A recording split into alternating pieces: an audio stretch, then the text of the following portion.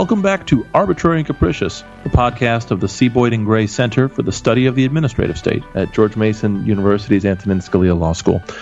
This is your host, the Center's Director, Adam White, and I'm joined by a special guest this week. It's Professor Jeffrey Pojanowski of Notre Dame Law School. Jeff, welcome to Arbitrary and Capricious. It's great to be here. Well, the reason why we invited Jeff on for today's episode is because of a fascinating article that he published earlier this year in the Harvard Law Review. It's titled Neoclassical Administrative Law. We're going to walk through the arguments that he makes in this article. Just by way of background, this is a paper that Jeff was scheduled to present at the annual Gray Lecture that we had scheduled for March with Justice Gorsuch and others that was postponed due to the coronavirus outbreak. And in fact, Jeff presented an earlier version of the paper at a Gray Center roundtable a couple of years ago.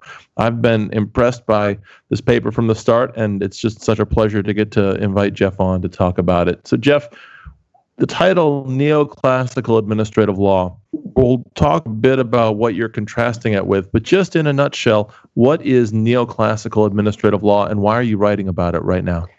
Great. Well, first off, it was wonderful to be able to present the paper. I guess in two early versions at your center, the comments I got there were really, really helpful and helped make the paper what it was. So thanks for that. I guess in a nutshell, the theory of neoclassical administrative law is a theory of judicial review of administrative action. And in a nutshell, its approach draws a pretty sharp distinction between law and policy. On judicial review of questions of law, this approach rejects any strong form of deference to agency interpretations of law along the lines of Chevron or something like that.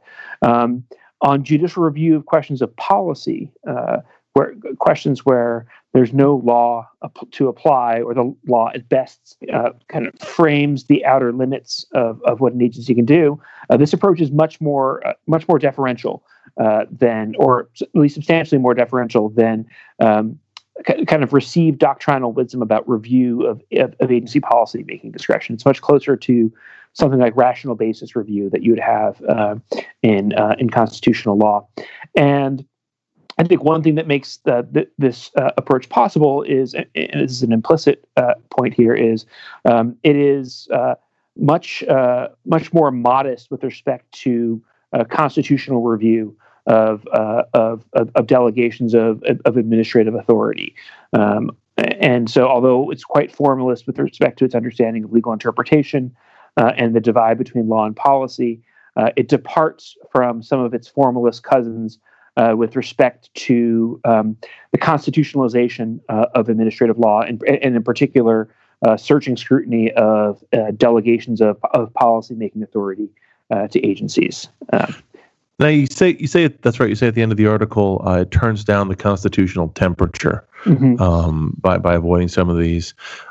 Before we sort of walk through how a lot of what you just summarized, why don't we situate it against the backdrop of what you're contrasting it with? Because your article starts by sort of, and you're very clear early on that what you're talking about are sort of ideal types, and of course, these are sort of broad generalizations, but they're not inaccurate generalizations of what came before. And then you start, at the very beginning, 150 years ago, about sort of the classical notion of the distinction between, English style law, our common law heritage, and then sort of French style, administrative law or administrative power. But of course, America adopts a great amount of administrative power not long thereafter. A.B. Dicey makes that comment, and you sort of come to the modern period or in recent decades, and you identify three basic schools or ideal types that you sort of frame neoclassical administrative law as a successor to, or a new competitor with. And they are administrative supremacy, administrative skepticism, and administrative pragmatism. Could you maybe we'll just walk through those one by one, just in a few lines.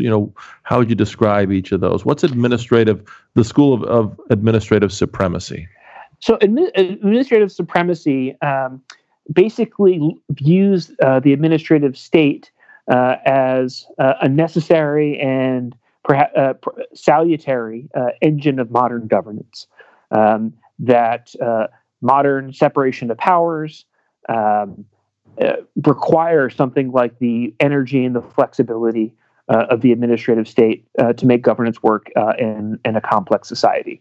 And the role for lawyers in that context and courts is to basically patrol at most the bounds of legal rationality and get out of the way. So on questions of law, they're going to be highly deferential to agencies' interpretations.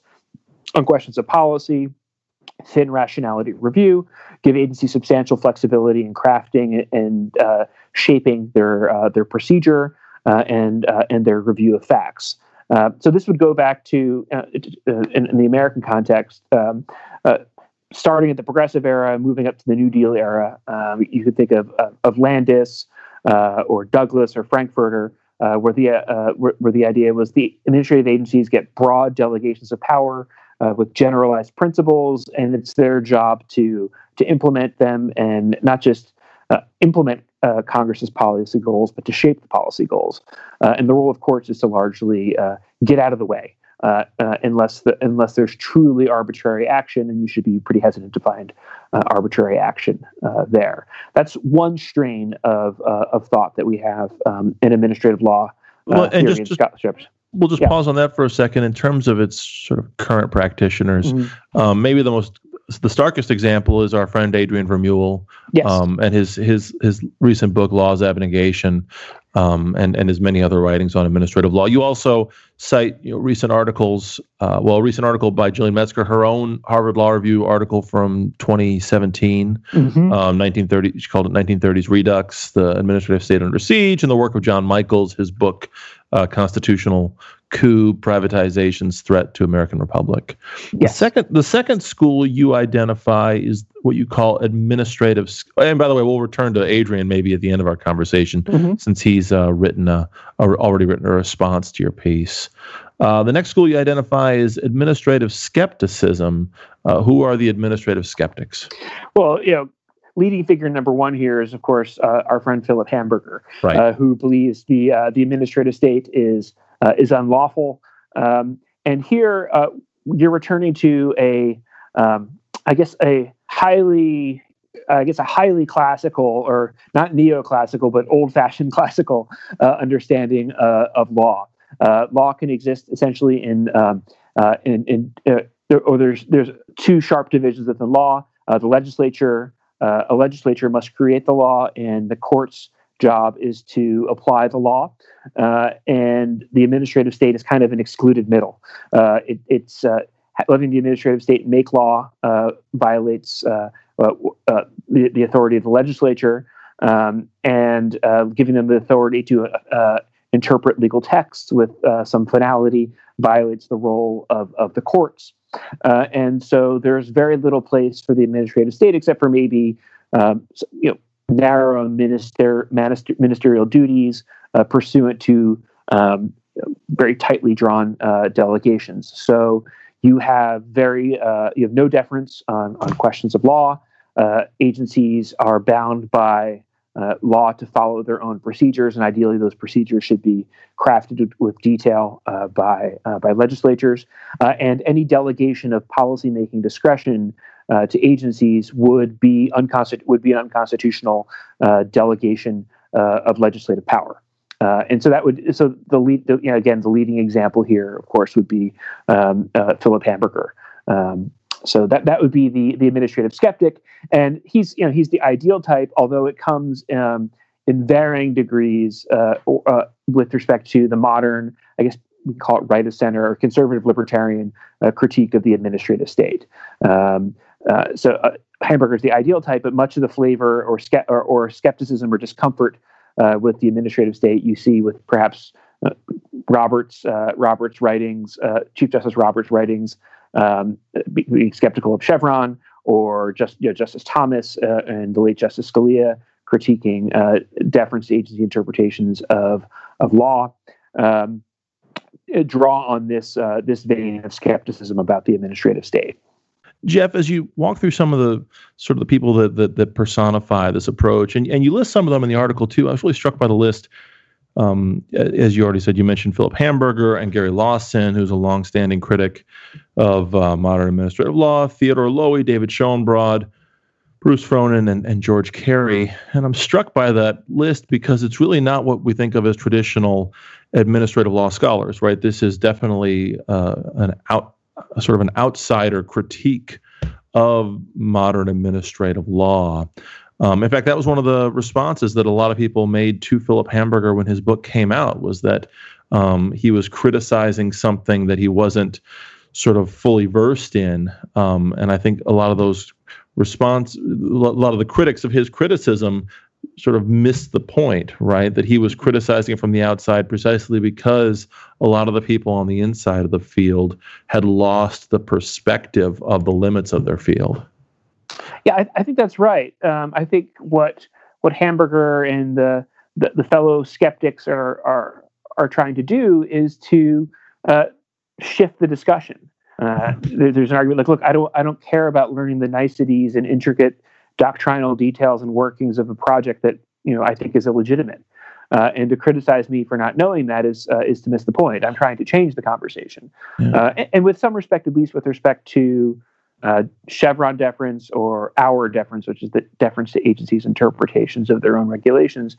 There's been some success there, and to my and admittedly to my surprise, last term there were 4 votes to revisit the non-delegation doctrine, or interest in revisiting the non-delegation doctrine, which is not something I thought I would see. So they are making some headway with these arguments that people often talk about how originalism and constitutional interpretation used to be off the wall, but now it's on the wall. And there's a sense in which Lawson and Hamburger et al. Are working to put these ideas on the wall.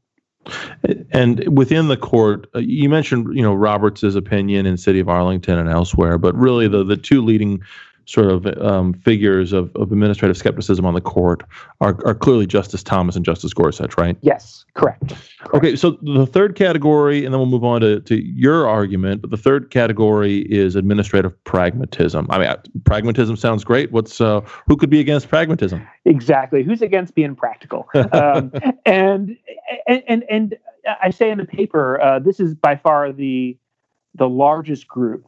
This is mainstream administrative law scholarship, and you could do reasonably well on an admin law exam by studying doctrine that reflects this administrative law pragmatism.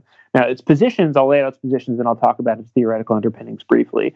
The position, I guess it's kind of a Goldilocks approach to administrative law. You will have deference on questions of law, but only subject to certain tests. There are certain kinds of interpretations that get deference, and they have to pass some sort of threshold. So you have a presumption of deference, but it's calibrated or checked by certain either rule of law tests or process tests. And so you have deference, but not all the time, and not when it's improper. And on the other hand, with respect to review of agency policy judgments, the arbitrary and capricious test, which the eponymous name of this podcast is, yes, there's a strong presumption in favor of deferring to agency policy-making judgments because agencies are better equipped to do this than courts. But there's still going to be a check that's going to be thicker than rational basis review that you'd have in constitutional law. You want to make sure that the agency undertook reasoned decision-making, and the courts are there to provide a check there. And so one way of and this will tie the three together. So you can imagine that a lot of this goes on the distinction between law, legislative, legal supremacy, the supremacy of law, so supremacy of the courts, and legislative supremacy. And one way of looking at so that's what I call the classic Diceian dichotomy: courts at the apex of interpreting the law, the legislature at the apex of creating the law, and the administrative state has no space in between. The the administrative skeptic returns to that classic vision. Courts are there to interpret the law. Legislatures are there to make it. There's nothing in between. The administrative supremacist sidelines the courts, diminishes the roles of the courts, and shifts the legislative power, or at least allows the legislature to shift the legislative power to the administrative agencies, and the courts get out of the way. Whereas the pragmatist seeks a reconciliation between these two opposing views. Courts, again, in Chevron, at step one, if the statute's clear, the agency doesn't get to decide. So there's a presumption in favor of the courts, although there's room for deference. On the other hand, agencies are given presumptive legislative authority with respect to delegation, but we bring the rule of law into administrative decision-making through the courts. So it seeks to, rather than have this sharp dichotomy between the role of the courts and the role of legislative bodies, it seeks to integrate, the pragmatist seeks to integrate both impulses or both kind of tendencies or values within the administrative state, with the court playing the role as kind of the conductor of the orchestra here. So within the court, this would be people like Justice Breyer, maybe? Absolutely. Justice Breyer is exactly. Mead, the Mead decision is a perfect example of this. Justice Breyer is the guy there. Also, and Kagan too, probably. Well, that was going to be my next. Was that you mentioned, Justice Roberts in the previous category of skepticism with respect to his view on Chevron, but he joined. Chief Justice Roberts joined. And we should mention you clerked on the D.C. Circuit for Chief Justice Roberts before he was Chief Justice Roberts. But in another case, the more recent case, the Kaiser case involving a judicial deference to agency interpretations of their own rules, Chief Justice Roberts joins Justice Kagan's majority opinion, sort of amend it, don't end it approach to deference, and that struck me as sort of a quintessential pragmatism opinion too, right? Alongside Mead, do you think? Well, yeah, I'm not so sure. So I think it's pragmatic in the sense of judicial politics, and this is where the chief is an institutionalist. This is outside of administrative law. Yeah. I think what the chief saw in Kagan's modification, or here's what I saw with Kagan's modification, and this perhaps could explain what the chief was thinking, because I don't have his views on this. But with Kagan's modification of our deference, I think a lower court that is skeptical of deference to agency interpretations of their own regulations has ammunition and sanction to depart from them. And I think Gorsuch talks about this a bit in his separate concurrence, where he talks about there's going to be kind of a zombie hour walking through the courts of appeals. And one way of looking at the chief's opinion and his reason for joining Justice Kagan is like, look, there's very little difference as a practical matter between what we'd be doing under Kaiser as opposed to what we'd be doing under overruling Auer, especially if overruling Auer involves something kind of like Skidmore, maybe slight thumb on the scale for the agency in ties. And so to the extent the chief doesn't want to blow up stare decisis, he's like, this is good enough. Yeah. But again, I wouldn't characterize the chief as a full-throated skeptic on administrative power. He's in a sense, he's very much like the court in the sense that the court in the past 5 to 10 years has sounded numerous alarms in administrative law about the separation of powers, great pans to the separation of powers and the classical understanding of law, but the actual doctrinal outputs are quite modest readjustments. Yeah, and I think Kaiser is of a piece with that. Well, just one last question, sort of looking in the rearview mirror before we turn to look forward to your argument. It's sort of an unfair question because it's anachronistic, but of those three categories, is there any of them that you would slot Justice Scalia into? And I ask not just because he's the namesake of my law school, but also because he really was a leading figure of administrative law and the sort of the Reagan era, rethink of administrative law from, even before he was on the DC circuit, and when he was writing in the late 70s, all the way through his time in the court. He was, a real center of gravity in American administrative law. Does he fit into any of these three categories? I mean, I think if there's one that he could fit closest into, I think he would be, I guess conservative is probably not the right word, but on the conservative end of pragmatism.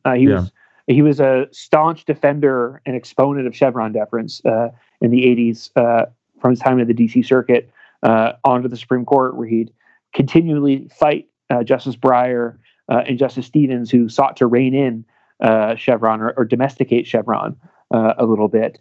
So I think he's a and there's some indication towards the end of his judicial career, he was becoming more skeptical on questions of deference of law, and his approach to arbitrary and capricious review became a little bit more strong, or a little bit more skeptical of agency action. So maybe there was a shift afoot, but I would classify him as a pragmatist, with the caveat that his approach to legal interpretation, his approach to step one at Chevron, was quite rigorous. So he had the broadest understanding of when Chevron could apply. He didn't want these tests for when we apply Chevron or not. He likes rules, right? He wants a broad Chevron, but it would be his step one, his decision about whether the statute speaks clearly, was one of the most rigorous ones. So he might even be a proto-neoclassicist, perhaps. A paleo-neoclassicist. He, for whatever it's worth, for our audience's sake, I totally agree with your assessment of where Justice Scalia slots into this.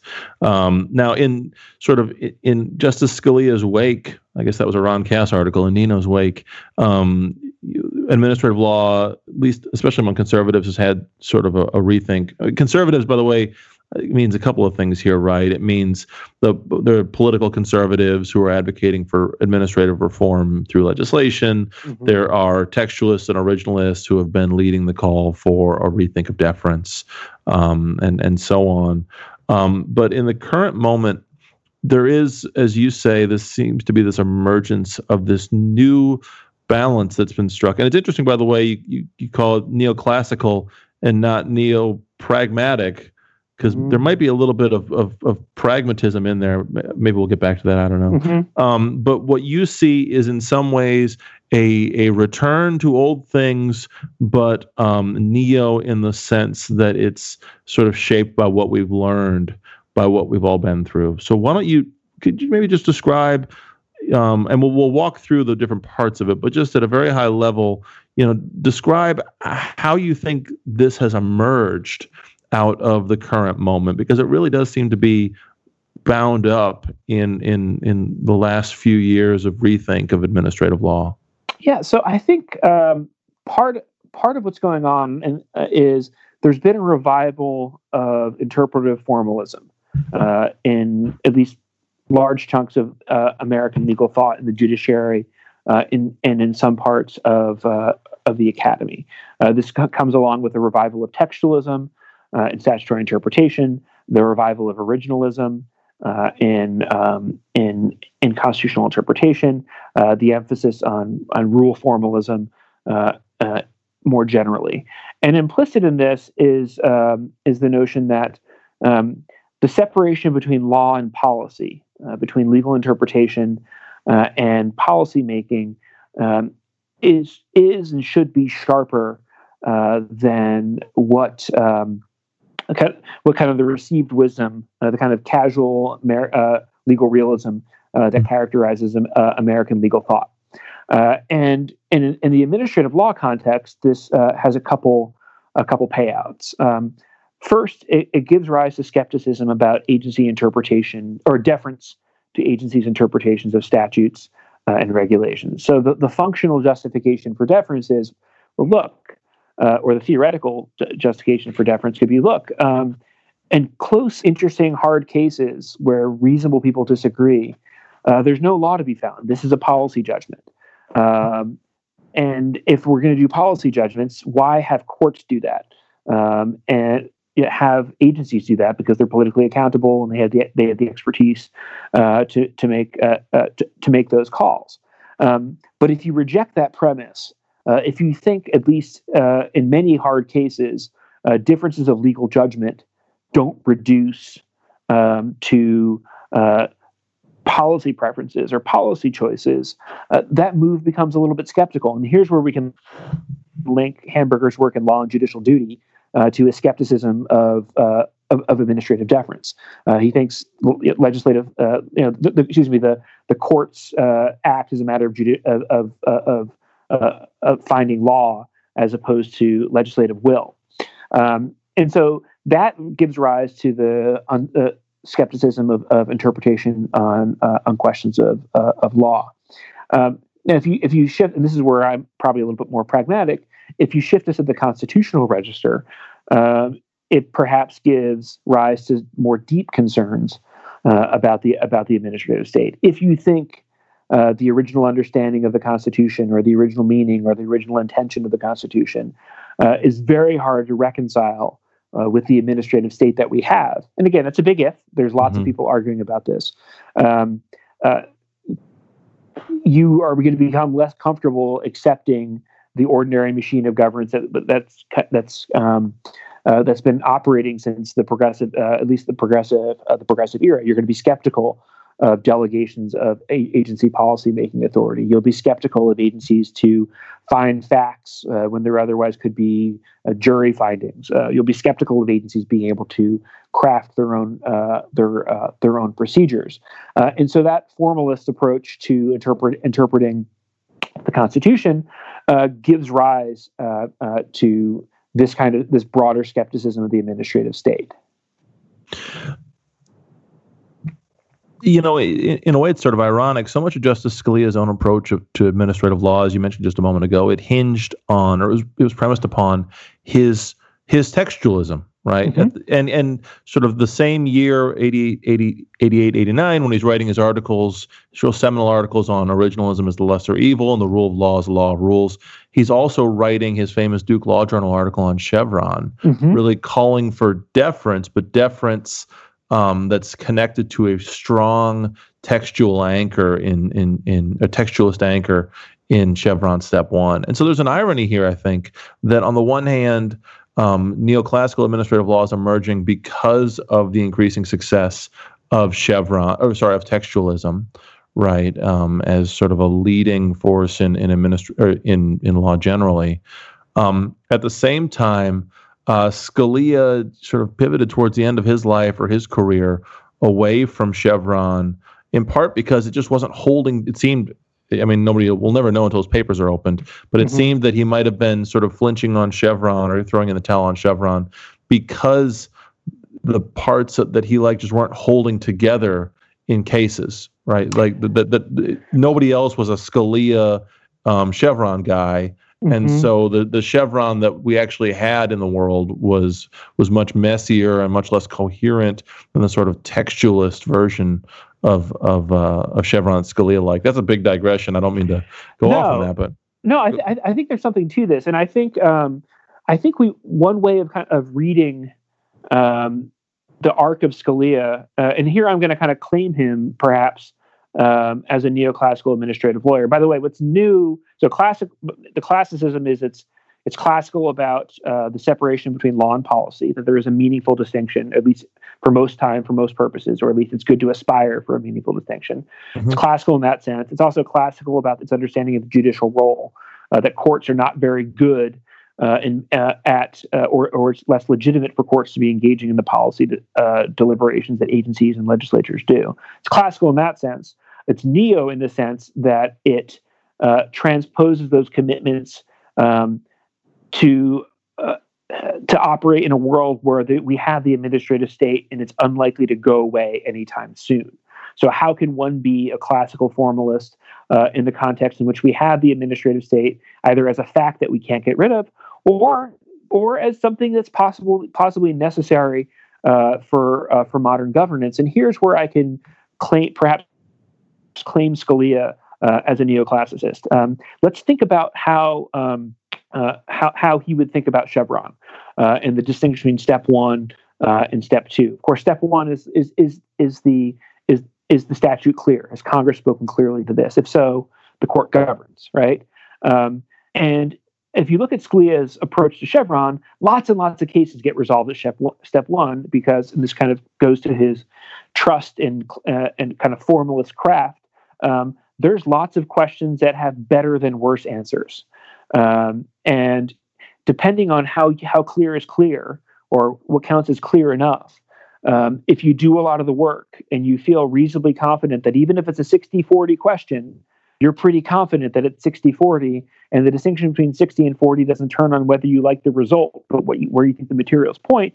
If that's your kind of Chevron, so step two is going to look very different. Is step two about whether or not reasonable lawyers could disagree about this, or whether there's really in fact not much law to apply, and what's been left over is a policy judgment. And if we look at it that way. So one way of kind of clearing up the underbrush of Chevron is what goes on step two. Are we kicking to agencies reasonable dispute over lawyers' questions, or are we kicking questions to agencies that courts feel like I've got no materials to work with? Be reasonable, public interest, that kind of stuff. And if you're going to be deferential on that.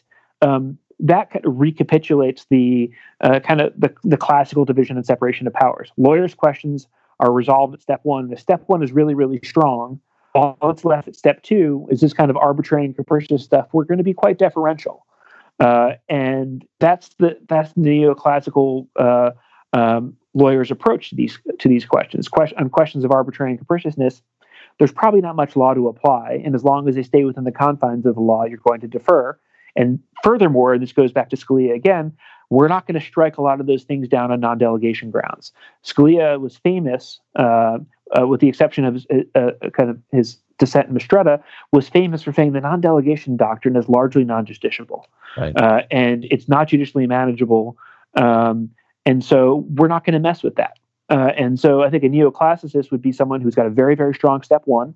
On questions of legal interpretation. When there's no real law to apply, you're going to be very deferential, and you're not going to strike down those pockets of discretion on constitutional grounds because you think it's probably not manageable, at least for the courts, to police those questions. Although Justice Scalia, he could from time to time get to step two and still be pretty tough, right? Maybe the best example is utility or regulatory group, where they say the Clean Air Act is ambiguous, but even if that provision is ambiguous, but even though it's ambiguous, the EPA's interpretation still crossed the line into unreasonableness. That's true. So that's true. I would probably be more forgiving of agencies on those kinds of questions than Justice Scalia would. Yeah.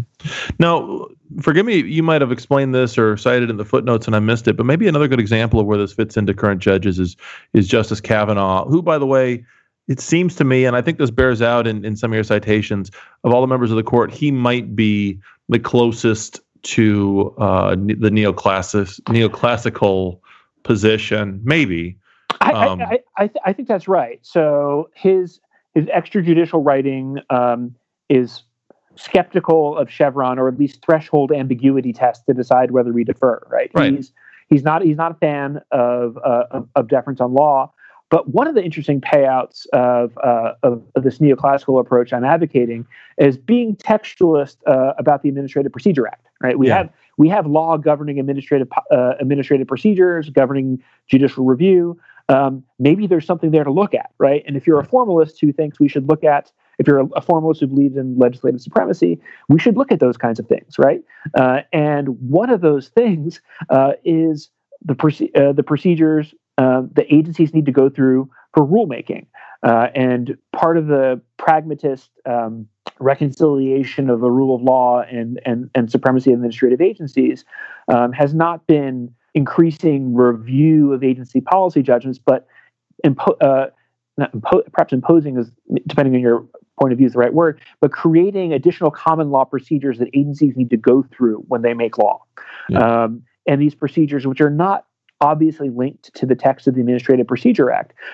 And an interesting, one of my favorite, or I guess one of the central Kavanaugh opinions for my paper to link him up with this approach is a separate opinion he wrote in case called American Radio Relay League, ham operators suing about regulations. And he writes separately saying, look, a lot of the things we're requiring agencies to do when they go through notice and comment are not required by the APA. And we should revisit this. And the APA perhaps is a compromise that we need to respect the limits. And here's a circumstance in which formalism, which usually is associated with kind of anti-government stuff, says agencies get more flexibility here. They don't have to jump through as many hoops to make regulations if the APA doesn't require them to do that. And so that's a sense in which Justice Kavanaugh may be an avatar of neoclassical administrative law, given combining his interpretive formalism with his willingness to extend that formalist textualism to the Administrative Procedure Act in ways that actually free agencies to do more.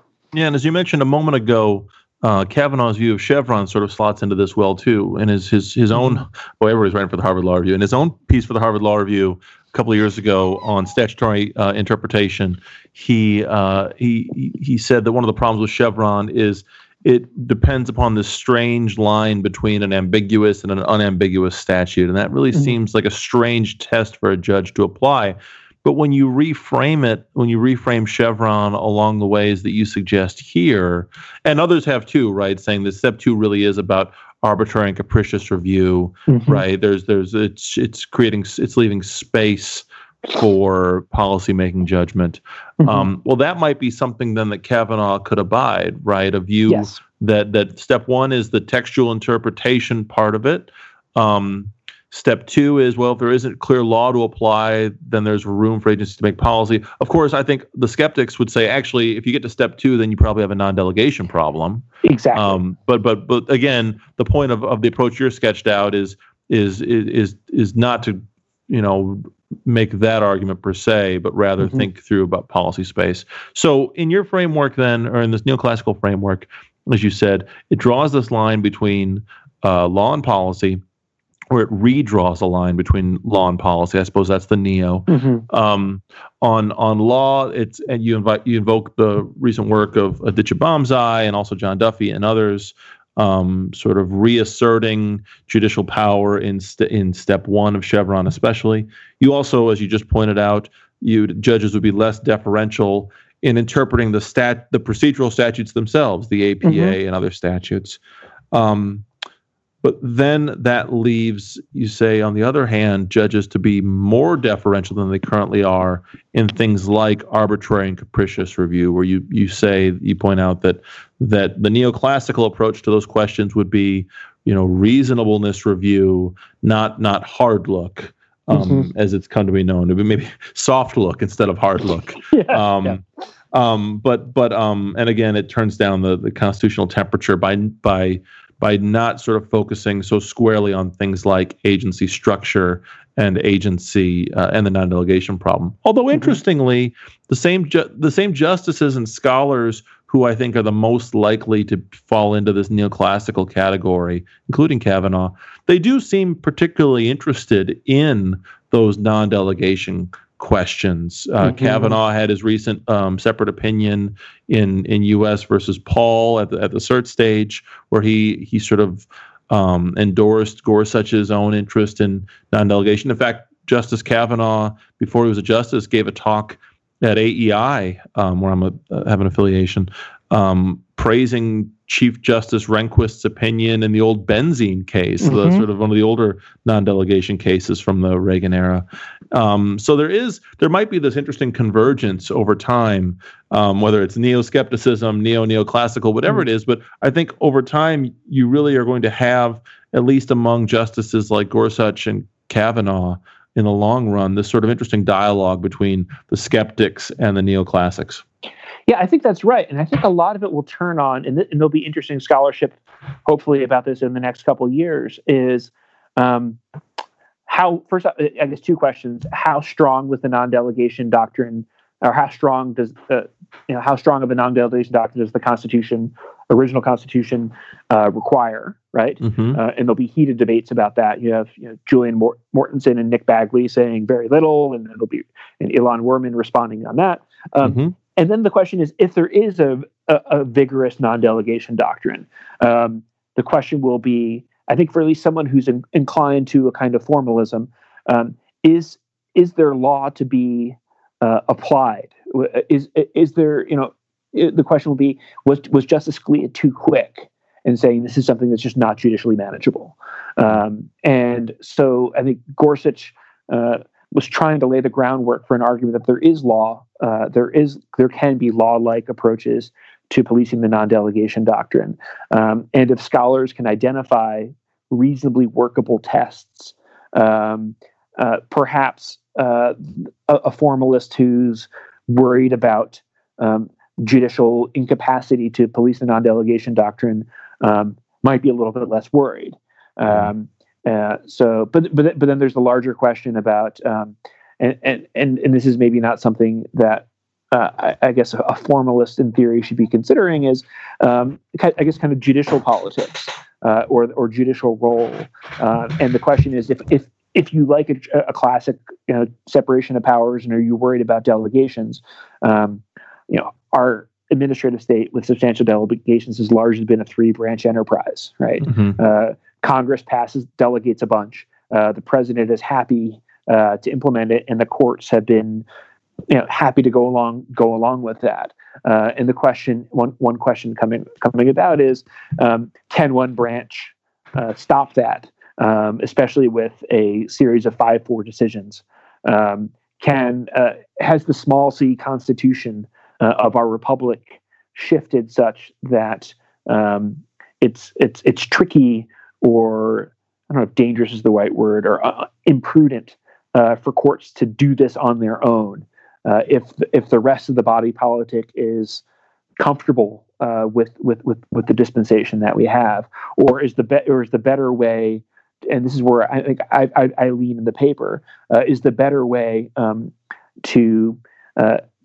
the courts to essentially stand up for the classical model by doing what they're very good at, namely applying the law, and if you're deferring on wide swaths of delegation to agencies, let people realize the consequences of their actions, rather than accommodating it through procedural means or hard look or something along those lines. And that's a big picture question. That's it's not a purely legal question. It's not a legal question at all. It's more kind of a question of kind of high constitutional politics that I, as a law professor, I'm probably ill-equipped to decide. The Supreme Court, we're recording this in the very beginning of May, and so the Supreme Court hasn't yet decided the CELA case, the constitutional challenge to the Consumer Financial Protection Bureau. Mm-hmm. Before the case was argued, I posted a couple of notes up at SCOTUS blog and the Yale Journal on Regulation, saying that before the justices could strike down these statutes that give some protection for the CFPB director against at-will removal by the president, that before they could strike down those statutory protections as unconstitutional, they might need to stop and try to interpret them, right? and that they could they could in a sense avoid the constitutional problem by construing those statutes as maybe a little bit less protective than we always assumed that they were, right? Mm-hmm. By giving the president a little more leeway to fire, say, a CFPB director. Some of the justices evidently were thinking about a similar question, because I think Chief Justice Roberts and maybe one other asked that question at oral argument. Can't we just construe the statute in a way that avoids this? Now, I think either Justice Gorsuch or Justice Kavanaugh seem dissatisfied with this, and so who knows how it'll come out. Mm-hmm. Where I'm going with this is, if the court were to sort of uphold the CFPB director's independence, but by watering it down, which I think was how Gorsuch put it, mm-hmm. that would be more of a neoclassical approach, right? Yeah. So yes, I think so. In terms of kind of the constitutional pragmatism, for sure, right? And the interesting question would be, or an interesting question about how pragmatic it would be, is how plausible an interpretation of the statute, right? Actually is, if you're kind of if you feel like you're kind of making it up or you're really straining to avoid the constitutional problem, that might be very different than saying actually there's a plausible interpretation of the statute that says there is more control here. That's great. And if there's if there's a vibe of my paper, it's pushing towards making administrative law more about ordinary law than constitutional law. So like Adrian Vermeule and Eric Posner had this provocative paper when you and I were in law school called "Transitional Justice is Ordinary Justice." Like there's a big body of literature on transitional justice and how it's different, and they say, well, no, it's actually not all that different than everything else. I'm trying to make. I'm happy in a world where administrative law is primarily subconstitutional law. Mm-hmm. With legislatures doing things, courts interpreting them, and having the ordinary give and take, and the less that can turn on the Constitution, the better. And I guess it's funny when I teach admin law, the part I enjoy teaching least is the first, I guess, quarter of the class where we're doing the separation of power stuff and the non-delegation stuff. Not because I don't think that's important, and not because I don't think it's real, because it's real and it's important. But it doesn't feel like real law in the way the APA stuff does, or the judicial review stuff does. I guess I have an allergy towards free-floating balancing tests that necessarily populate a constitution with broad generalities. And the more we can make administrative law about close reading of legal texts, the happier I am.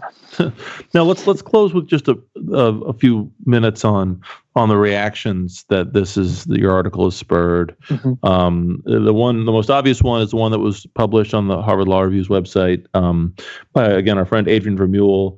It's titled "Neo?" Mm-hmm. And his basic point is that actually Professor Pojanowski isn't sketching out anything new. He really is only calling for a return to the line that was drawn a century ago in cases like Kroll v. Benson, this line between law and policy that wasn't tenable then and won't be tenable now. And then he adds to that, there's also this distinction or this framework sidesteps the problem of what he calls irreconcilable ambiguity, right? Mm-hmm. The fact that we have these old statutes written in a different era under different understandings, it's impossible to fix a single concrete meaning, fix them to those statutes today in a very different contexts. And so ultimately you can't draw this line between law and policy, because ultimately you just have ambiguous statutes that will be interpreted one way or the other with immense policy consequences. Mm-hmm. I'm just curious for your, and I encourage our audience to look that paper up too. Again, it's called "Neo?" By Adrian Vermeule. I'm just curious for your thoughts on that, or any other reactions that this has engendered. I know of at least one other leading administrative law professor who's working on a response, and I think this paper has really started a conversation. And so I'm curious what you make of the conversation so far. Well, so without surprise, I think Adrian has he's a very, very smart guy, has hit on, I think, the crux of the matter. But first off, with respect to its neo, there is a sense, and I hearken back to this in the paper, that it is a bit of a return to what the compromise Justice Stone wanted to have in Kroll versus Benson, the separation between law and policy. Mm-hmm. But I think what's neo about it, first off, it's neo relative to classical legal thought, which is the baseline I'm thinking about, the Diceian constitutionalism. But I do think what's different about what's going on. So one of Adrian's favorite arguments, and it's a good one, is that the Kroll versus Benson compromise is inherently unstable. The court tried to separate law and policy, and lo and behold, we got Chevron, we got Auer, we got this compromise is just inherently unstable. Part of my argument would be that it was unstable given its interpretive premises. If you have the kind of working legal realism purposivist interpretation that a lot of the New Deal scholars and jurists had, of course that line doesn't make sense, right? If you're if your approach to interpretation is like Bill Eskridge's, or a very strongly purposive Hart and Sachs, your attempt to draw the line between law and policy is going to fail because your understanding of law by its very conception incorporates these policy trade-offs. If, however, the formalist distinction, or if you're a textualist who believes in at least a stronger or more sharply autonomous legal craft, that distinction can be more tenable in principle. But I think the heart of the matter, which Adrian gets to, and this is just a deeper jurisprudential difference, is whether that formalist distinction, whether the formalist project is tenable, whether it's in fact smuggling in policy judgments or simply just not workable. And if that's right, then my framework and the formalist project collapses. And that's just a bit, I don't know if it's an empirical question or if that's just a question of deep jurisprudential disagreement, but I think that's the one to have. And I think a lot of how you feel about administrative law and separation of powers in the judicial function is going to turn on this jurisprudential question or about, interpretive methodology. And I think how we feel about that will go to his response about, is there irreconcilable ambiguity with respect to a lot of these old statutes? And I guess I feel, and I guess I'd have to take it on a statute by statute basis. I mean, if the statute says do something in the public interest, and the public interest is not a term of art with that legal materials can have traction on, well, that's that's arbitrary and capricious land, and that's going to be pretty deferential. If, however, there's if you actually go back as a sidetrack, if you actually go back, I went to before I was going to present this paper at Harvard, in the belly of the beast, where Agent Vermeule and John Manning were laying in wait people who disagree with me from different sides. I went back and read Chevron, but then I went to the D.C. Circuit opinion, and then I went back to the Alabama Power decision that the D.C. Circuit relied on Chevron. And Skelly Wright, whether opportunistically or not, made a really good formalist argument that the bubble concept isn't good. Right. And if you can kind of go back to the EPA, I know Justice Stevens says, look, if it's hard, I defer. Well, I went back, I read the Alabama Power decision, and I think it was Skelly Wright. I forget whoever it was. There was a really good textualist argument that the bubble concept didn't make sense in the context of that statute.